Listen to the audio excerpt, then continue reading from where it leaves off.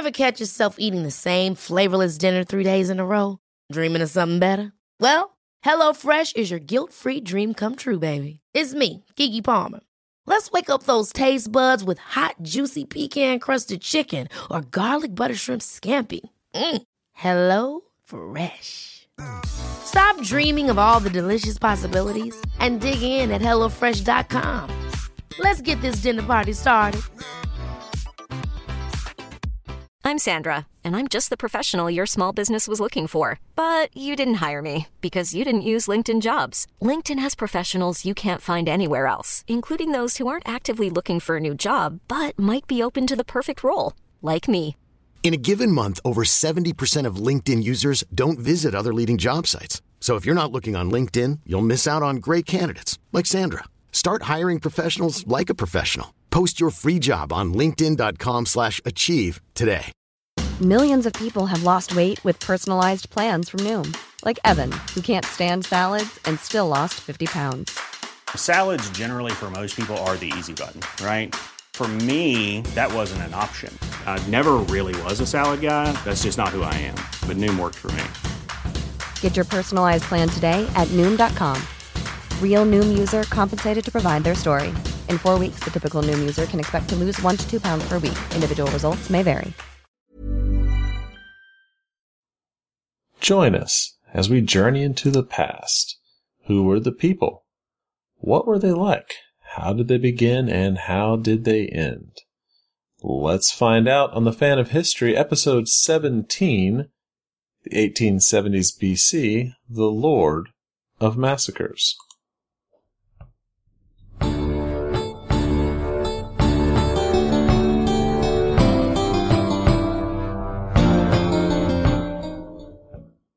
Last time on the Fan of History, we had the greatest party of all time, hosted by Ashurnapal II, when he started building his new capital of Kalal. Today it's modern Nimrud. So Dan, what happened after the party was over? Well, there will be some war and stuff. Remember, the Assyrians had a yearly duty to campaign for the god of war. Oh, yeah. And now we have the third king of the empire, Ashurnasirpal II, and he is a very religious man when it comes to this. And he has already won a couple of wars. He has everybody's attention. Everybody came to his party. And his goal is still to reclaim all the territory of the Middle Assyrian Empire and sort of be the equal of Tiglath-Pileser I, who was a great king of the Middle Assyrian Empire. Right. And today we will learn what the walls of the British Museum says. There's this whole department in the British Museum talking about Ashurnasirpal II. And it's pretty gory. So that's why Ashurnasirpal II earned the nickname Lord of Massacres. But before we discuss the great king, sure, we have to talk about another nation-state nearby. Last time we introduced Hamath and Carchemish. Mm-hmm. This time we shall talk a little about Aram Damascus. You usually call this Aram Damascus to distinguish it from later Damascus states. This is in Syria then. And it's an Aramean kingdom. So remember, the Arameans merged with the Neo-Hittites to form city-states. But this is not a city-state, and it doesn't have many Neo-Hittites in it, but it's still inspired by the Neo-Hittites. But it's fully Aramean, and it's the only state of significance they will ever construct. And we know quite a bit about Aram Damascus because it is constantly appearing in the Old Testament, often as the enemy of the Hebrews. Mm-hmm. The first known ruler is Ben-Hadad I. He rules from 885 to 865 BC, so this is this period. And the Damascus state will also appear a lot in the Assyrian chronicles because they will be focus of resistance to the early Assyrian Empire. And they will they will be around for many episodes, like a nail in the eye of the Assyrians. But right now, Ben-Hadad I is occupied with fighting the early Israel state. So it's very hard to tell which state is the first to appear of Israel and Damascus. And they're right next to each other. Omri is still the king of Israel. And he's building in Samaria. You can tell this from archaeology, that there's a lot of things happening in the capital of Israel. There are trade routes going through Damascus from Israel, so you really need to have a good relation with Damascus. So they have fought already, but they sort of have a tentative peace and try to do trades. And there is actually a Aramean trading district in Samaria, probably then controlled from Damascus, pretty much. And the kingdom of Judah, including Jerusalem, is still a mystery at this time. So we actually don't know if Judah is around or if it's part of Israel or what's happening in Jerusalem. It's very unclear. So that... and Israel and Judah... Yeah.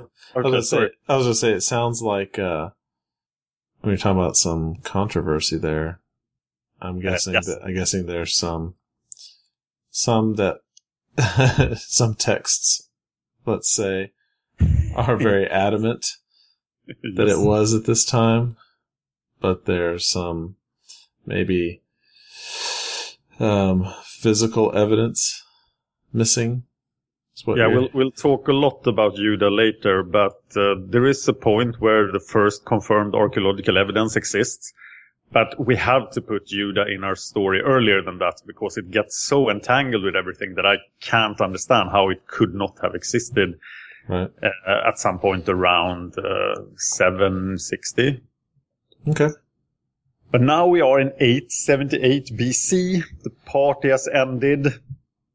And Ashurnasirpal II looks for somewhere to go in the next year. He looks at the adventures of his father and grandfather. So he emulates. There was a campaign that they both did. So he takes the Assyrian royal army down the Kabur and the middle Euphrates River. And the people there are like, uh-oh. So they pay their tribute. But there is a tribe, an Aramean tribe called the Suku. And they don't want to pay their tribute. And Ashurnasirpal II said, all right, it's on. Oh, and boy. There are weirdly enough some Babylonian auxiliary soldiers with the Suku. And remember, Assyria has peace with Babylon. Sure. And there is a city called the Suru. And there's another city called Suru that we'll also talk about. Maybe in this episode, so this is very confusing.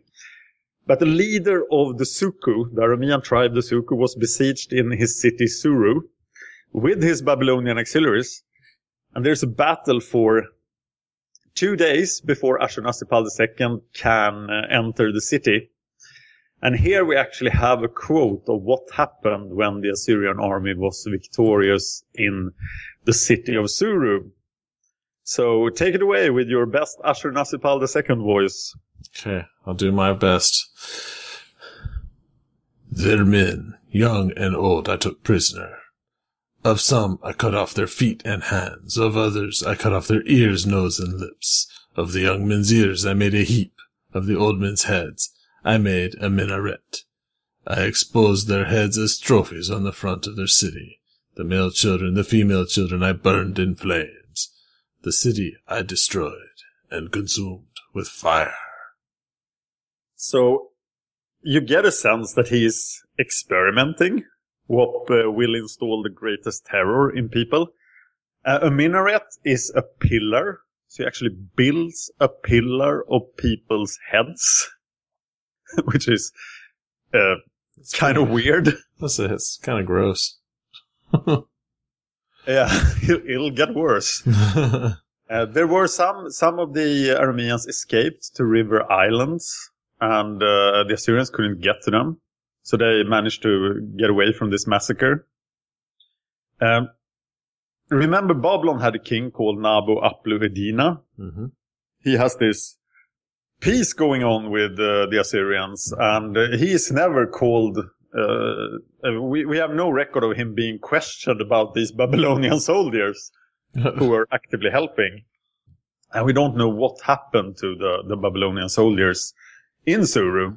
So in Babylon, there's peace. And actually, there is a tentative recovery from the Dark Age.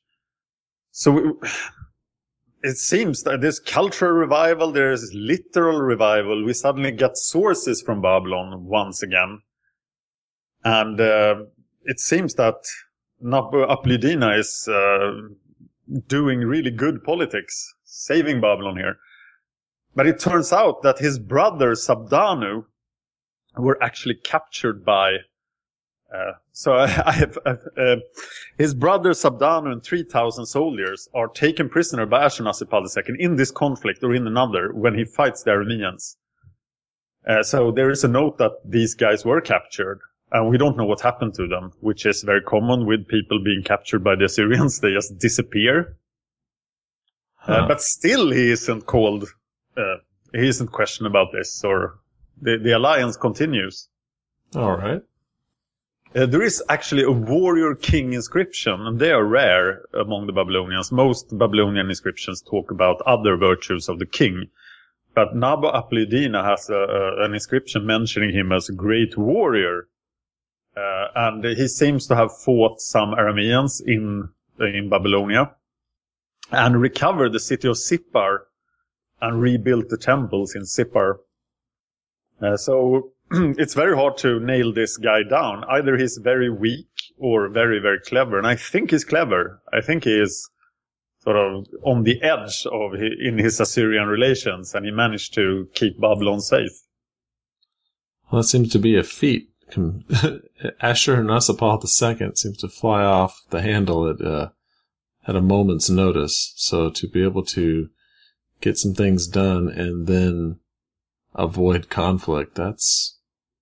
Yeah, and it's almost strange how much Ashurnasirpal II avoids attacking Babylon. And his son will do the same thing. So Babylon is safe for 50 years. And when you're going to hear what comes later, you realize that this is very unusual for the Assyrians. All right.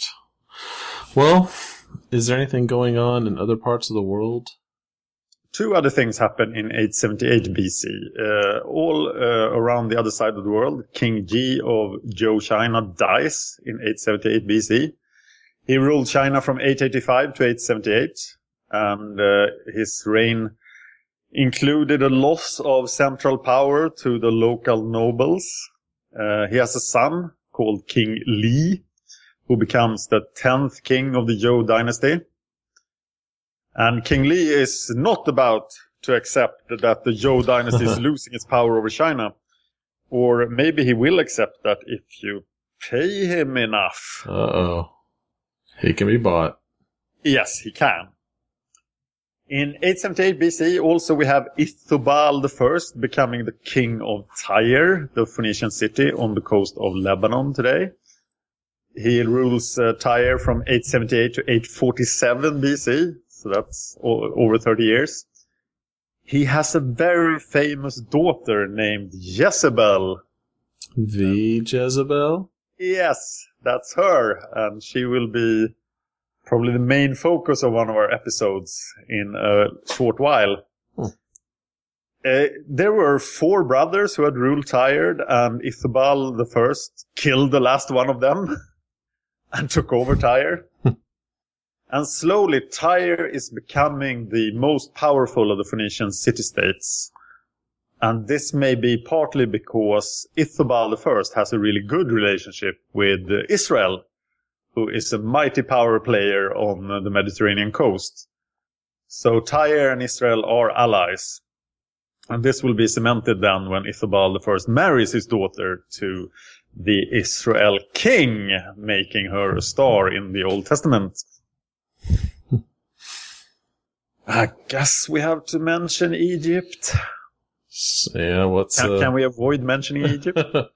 Everybody wants to know what is happening in Egypt thanks to many movies and popular culture.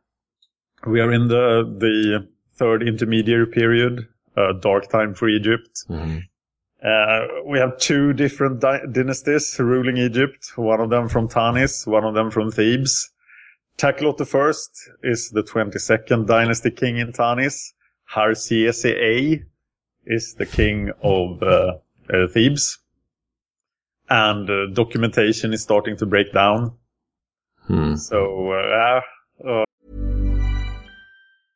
A lot can happen in the next 3 years. Like a chatbot may be your new best friend. But what won't change? Needing health insurance. United Healthcare Tri-Term Medical Plans are available for these changing times. Underwritten by Golden Rule Insurance Company, they offer budget-friendly, flexible coverage for people who are in between jobs or missed open enrollment. The plans last nearly 3 years in some states, with access to a nationwide network of doctors and hospitals. So for whatever tomorrow brings, United Healthcare Tri-Term Medical Plans may be for you. Learn more at uh1.com. Hi, I'm Daniel, founder of Pretty Litter. Did you know cats tend to hide symptoms of sickness and pain? I learned this the hard way after losing my cat, Gingy. So I created Pretty Litter, a health monitoring litter that helps detect early signs of illness by changing colors, saving you money and potentially your cat's life. Pretty Litter is veterinarian developed, and it's the easiest way to keep tabs on your fur baby's health right at home. Go to prettylitter.com and use code ACAST for 20% off your first order and a free cat toy. Terms and conditions apply. See site for details.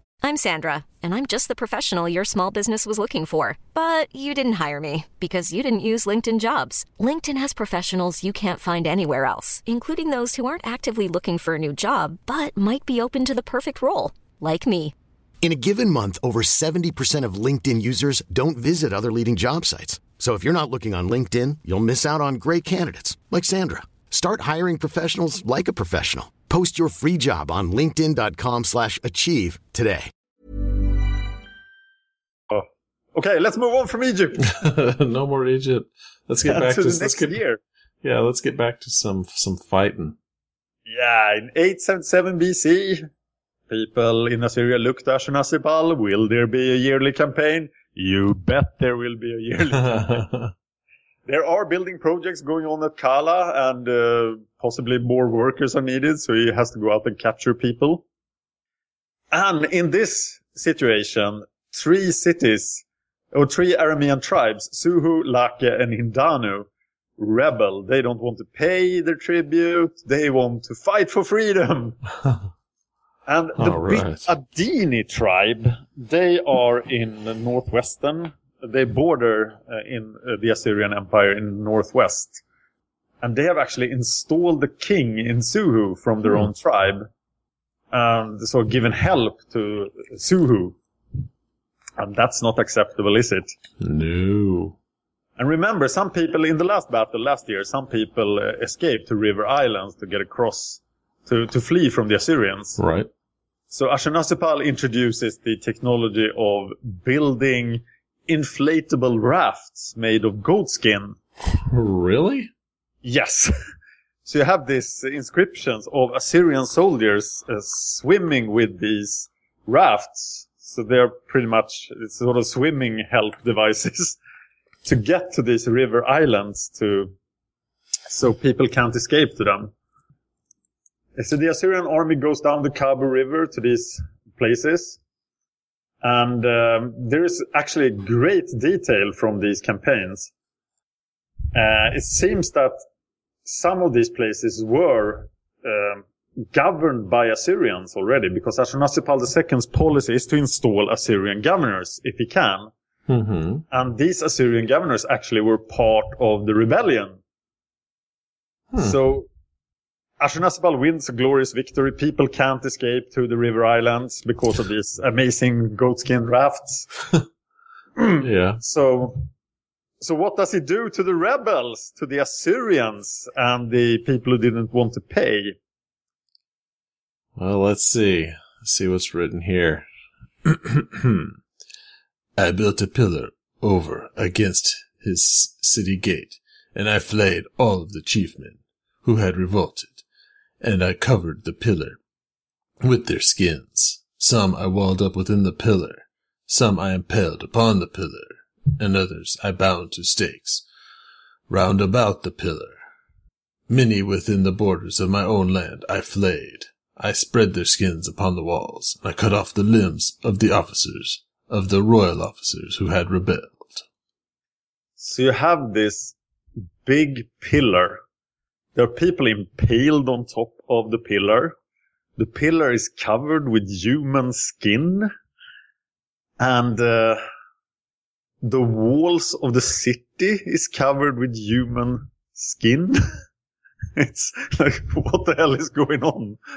This guy is obsessed with pillars. And skins. Yeah. He's got a thing, and that's weird. And I think he's trying to make a very clear message here that you don't mess with me. Yeah, he doesn't take betrayal especially well either. And it has become iconic for the Assyrians. You see these pictures all the time of Assyrians flaying people, but it's mostly this guy. I thought when I started this that, every Assyrian king did this. And we'll talk about it when it happens, but it's actually quite rare. But it's pretty impactful. Yeah. And wow. It will be interesting to note that the Assyrian rule must have been pretty bad, because despite that you know that this happens when you rebel, people will rebel against the Assyrian Empire still all the time. Well, you can't keep people down forever. Absolutely, and this is one of the great inventions of the Persian Empire when it comes along. They pretty much do things the same way as the Assyrians in all aspects, except that they don't massacre people like this all the time. So it's they are a bit friendlier, and that will work very well for them. Well, that's good. Well, so you had mentioned earlier, that was kind of intriguing, that one king in China could be bought. Yes. What else is going on over there? Well, the king is kind of corrupt. Right. But this doesn't play out yet, because in 877 BC, the Western Rong, barbarian people to the west, invades Zhou China from their land of Huaxia. And this is the first of many invasion and raids from the barbarians on China. The Zhou capital, called Hao, was attacked, and Zhou authority over China is further weakened. The nobles are occupied with fighting the barbarians, so and the king has to depend on them. So they are sort of allied with the king just because it's threatened. There are the Western Rong has been around before. They were enemies of the Shang state that existed before the Zhou state. There are pretty much 4 important groupings of barbarians around China, and we only have the Chinese sources, of course, and not the barbarians. So they are quite confusing, and they don't really know these people. The Dog people that we talked about earlier in the last century, they were part of the Western Rong. There's also the Eastern Dongji, and they actually live at the Pacific coast, as I understand it. There is the Northern Beldi and the Ji. The Western Rong are said to have green eyes and red hair, which is not what you picture in your head when you think about barbarians attacking China. And they might have come from Tibet. Wow. And this is all we know of these wars in China at this time. I really want to know more about China, and I've looked all over for a good book on early China history, but they all are very sketchy at this time. And the sources for China will get even worse before they get better, sadly. That's just too bad. Back to Assyria! Okay, back to Assyria. So remember, the Bit Adini had put a king in Suhu, and they were involved in this rebellion somehow. So in 876 BC, Ashurnasirpal decides to go punish the Bit Adini. And the Bit Adini is the most important Aramean tribe, or Aramean city-state close to Assyria. They will be around for a little while longer. And they have a big fortress city called Caprabu. And Caprabu is right next to Assyria, so it isn't far away for Ashurnasirpal II. It's the first of 4 campaigns he makes into Syria. This city is attacked by Ashurnasirpal's royal army. And here we have the great king himself telling you what happened. In strife and conflict, I besieged and conquered the city. I felled 3,000 of their fighting men with the sword. I captured many troops alive. I cut off some of their arms and hands. I cut off others' noses, ears, and extremities. I gouged out the eyes of many troops. I made 1 pillar of the living and 1 pillar of heads. I hung their heads on trees around the city. So he made a pillar of the living and another pillar of heads. It's like, yeah. Was there anyone left to look at these pillars? It seems like you would be killing so many people to make all these pillars. You're not going to have anybody to be afraid of. Fortunately for the Bitadini, that was not all of their forces. So they lost this fortress city, but they are still around. But they lost control to the Assyrians of the crossing of the Euphrates. And they also have to pay tribute here. But this is very important then, because one sign of the Middle Assyrian Empire was that they controlled the river crossing. From Assyria, you go over the Euphrates into Syria. And this is a super important point if you want to control the Middle Assyrian Empire area. And now the Assyrians control the river crossing. But the Bitadini will be a problem for quite some time. And they will be a very big problem for Ashurnasirpal II's son, who will occupy many of our episodes. But this is the end of the Aramean states, the strong Aramean states east of the Euphrates. So now the Assyrian heartland has been recovered. In 875 BC, now Ashurnasirpal II has a border with the greatest of the Neo-Hittite cities, Carchemish. And King Sangara of Carchemish, he was at the greatest party of all time. He knows what the Assyrians can do, and when he sees the Assyrian army march across the former Bitadini lands, they actually march across the land that the Bitadini control, because the Bitadini are paying tribute now, and they're like, oh yeah, you're not attacking us, go ahead, cross our land. Yeah, feel free. And now Ashurnasirpal's army comes up to the great rich city of Carchemish, and remember, he visited this city once before. And this is what happens this time in 875 BC. The nobles and elders of the city came out to me to save their lives. They seized my feet and said, "If it pleases you, kill. If it pleases you, spare. If it pleases you, do what you will." And that was a good move on the city of Carchemish's part, because they totally surrender, they pay their tribute, they swear their allegiance to Ashurnasirpal II, and they give him tons of nice stuff. I'm sure it included many monkeys and beds and important furniture. So they saved their city, and they are now a tributary of the Assyrians. So the Aramean threat has been taken care of. Carchemish is a tributary. The Babylonians are allies. So Ashurnasirpal has accomplished a lot of what he wanted to accomplish. Now he has to find a new target, because there has to be a campaign every year.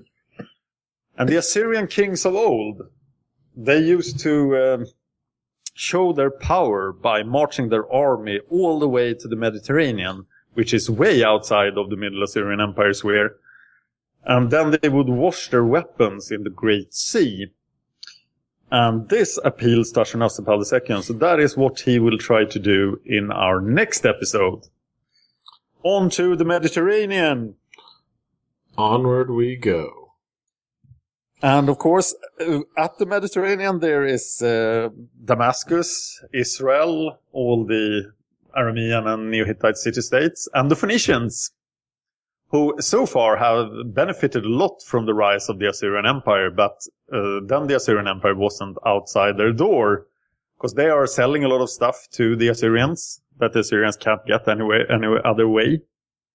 So the Phoenicians like the rise of the Assyrian Empire so far, but maybe they'll change their mind in our next episode. Well, we shall see. All right, folks. Well, that brings us to the end of this episode. Please go to the YouTube. We hope you do like and subscribe and share. Also, don't forget to give us a review on iTunes. We are on iTunes. Facebook.com/fanofhistory. Twitter is at @thefanofhistory. Also, the website, thefanofhistory.wordpress.com. Well, thank you for listening. Thank you. There's no... No, I think we finished last time. Didn't we? Wasn't that the final round? Nope. This one's supposed to be the final round. I think last time was the final round. Oh, okay. I think you ended 3-2, right? And won the final round. So this is just me making poor notes. Oh, okay.